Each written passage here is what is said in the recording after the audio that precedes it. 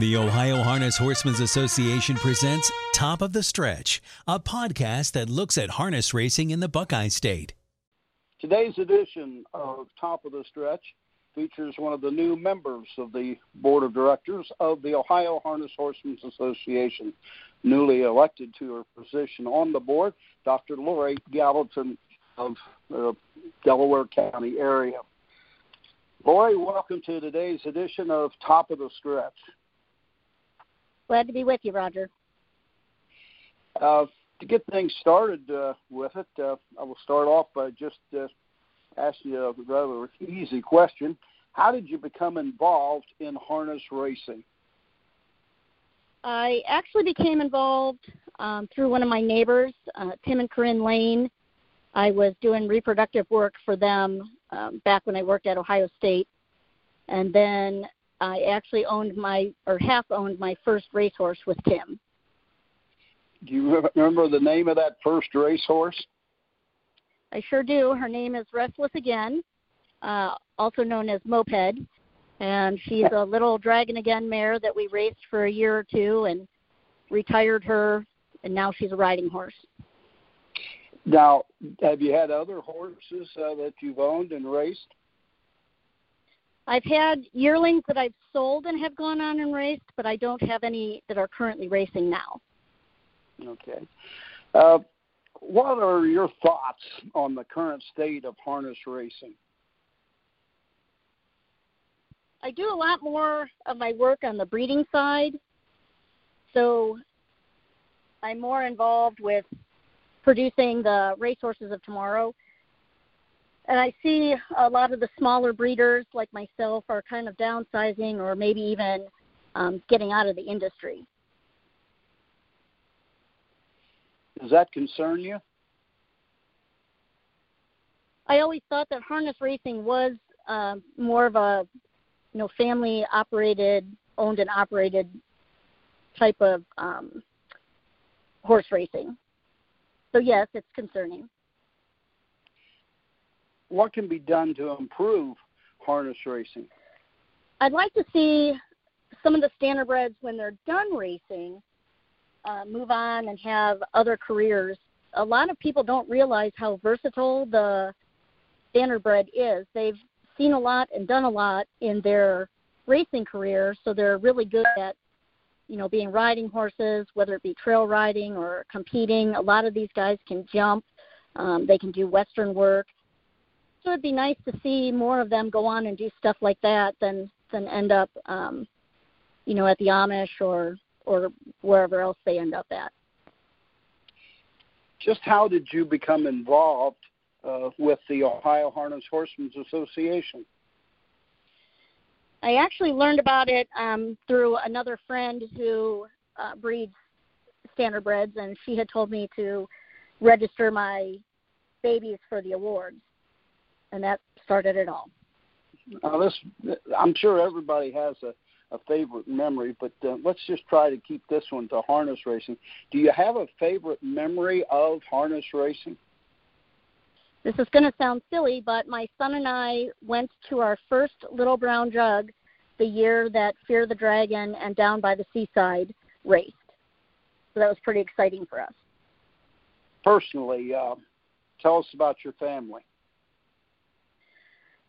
I live in Marysville. I work out of Dr. Henson's old practice in Sunbury, Countryside Vet Center. I'm married, and I have one son who is also into horses. And aside from selling a couple of yearlings, each year we raise and show Clydesdales. Clydesdales. Now, I know Clydesdales and standardbreds, they're all horses, but is there a difference between the two except for the size? There's quite a difference. The maintenance of the Clydesdales is quite a bit more than the standardbreds. Mm-hmm. Are they easy to be around? The Clydesdales are extremely easy to be around. They're truly gentle giants. I have two stallions of my own. One of them is 18.3, and he thinks he's a puppy. Do you have any outside hobbies or interests in your life? I'd like to say that I get to do other things other than play with horses, but it's pretty much all horses all the time for us. Your occupation, how did you become a veterinarian, and what did you go through to have a practice? I did a lot of schooling. I actually got my Bachelor of Science degree at the University of Findlay, but before that I had done an Associate of Applied Science at OSU ATI in their equine production and management department. I went to vet school in Kansas, and then I could have just gone on and practiced at that point, but I went on and did a one-year internship at Peterson Smith in Ocala, Florida, and then did my residency at Purdue University. So I'm board certified in large animal internal medicine. I worked at Ohio State for a couple of years and then started out on my own. Now, your own practice, where are you located, and how do people get a hold of you? They can reach me at Countryside Vet Center, which is in Sunbury. We have a Facebook page, or you can call the phone number, 740-965-8111. Now, you also do some work for Sugar Valley Farm, right? I do. I'm actually sitting in their driveway right now. Do you have a favorite memory of maybe a foal that you've worked with that has been raised there at Sugar Valley? I've enjoyed all of the foals that have been there. I think my all-time favorite horse that I have worked with there was actually the Stallion Dragon again. I think he is my ultimate favorite horse. What made him your favorite horse, though? What did you really like about him? Well, I didn't know him as a racehorse, even though I know he was very successful.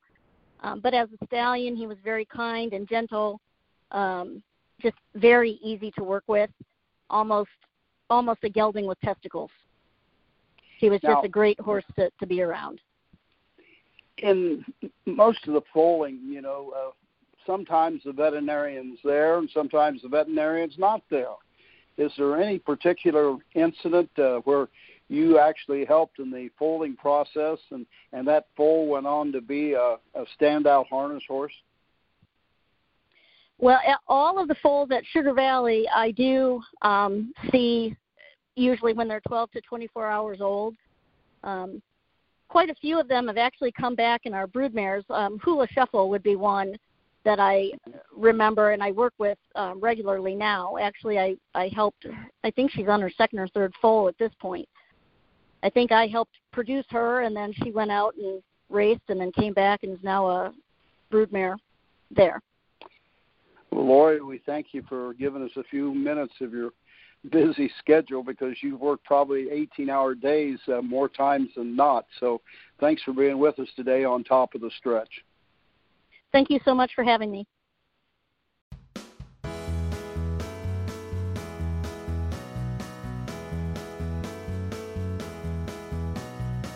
Thank you for listening to Top of the Stretch. Top of the Stretch podcasts are a presentation of the Ohio Harness Horsemen's Association.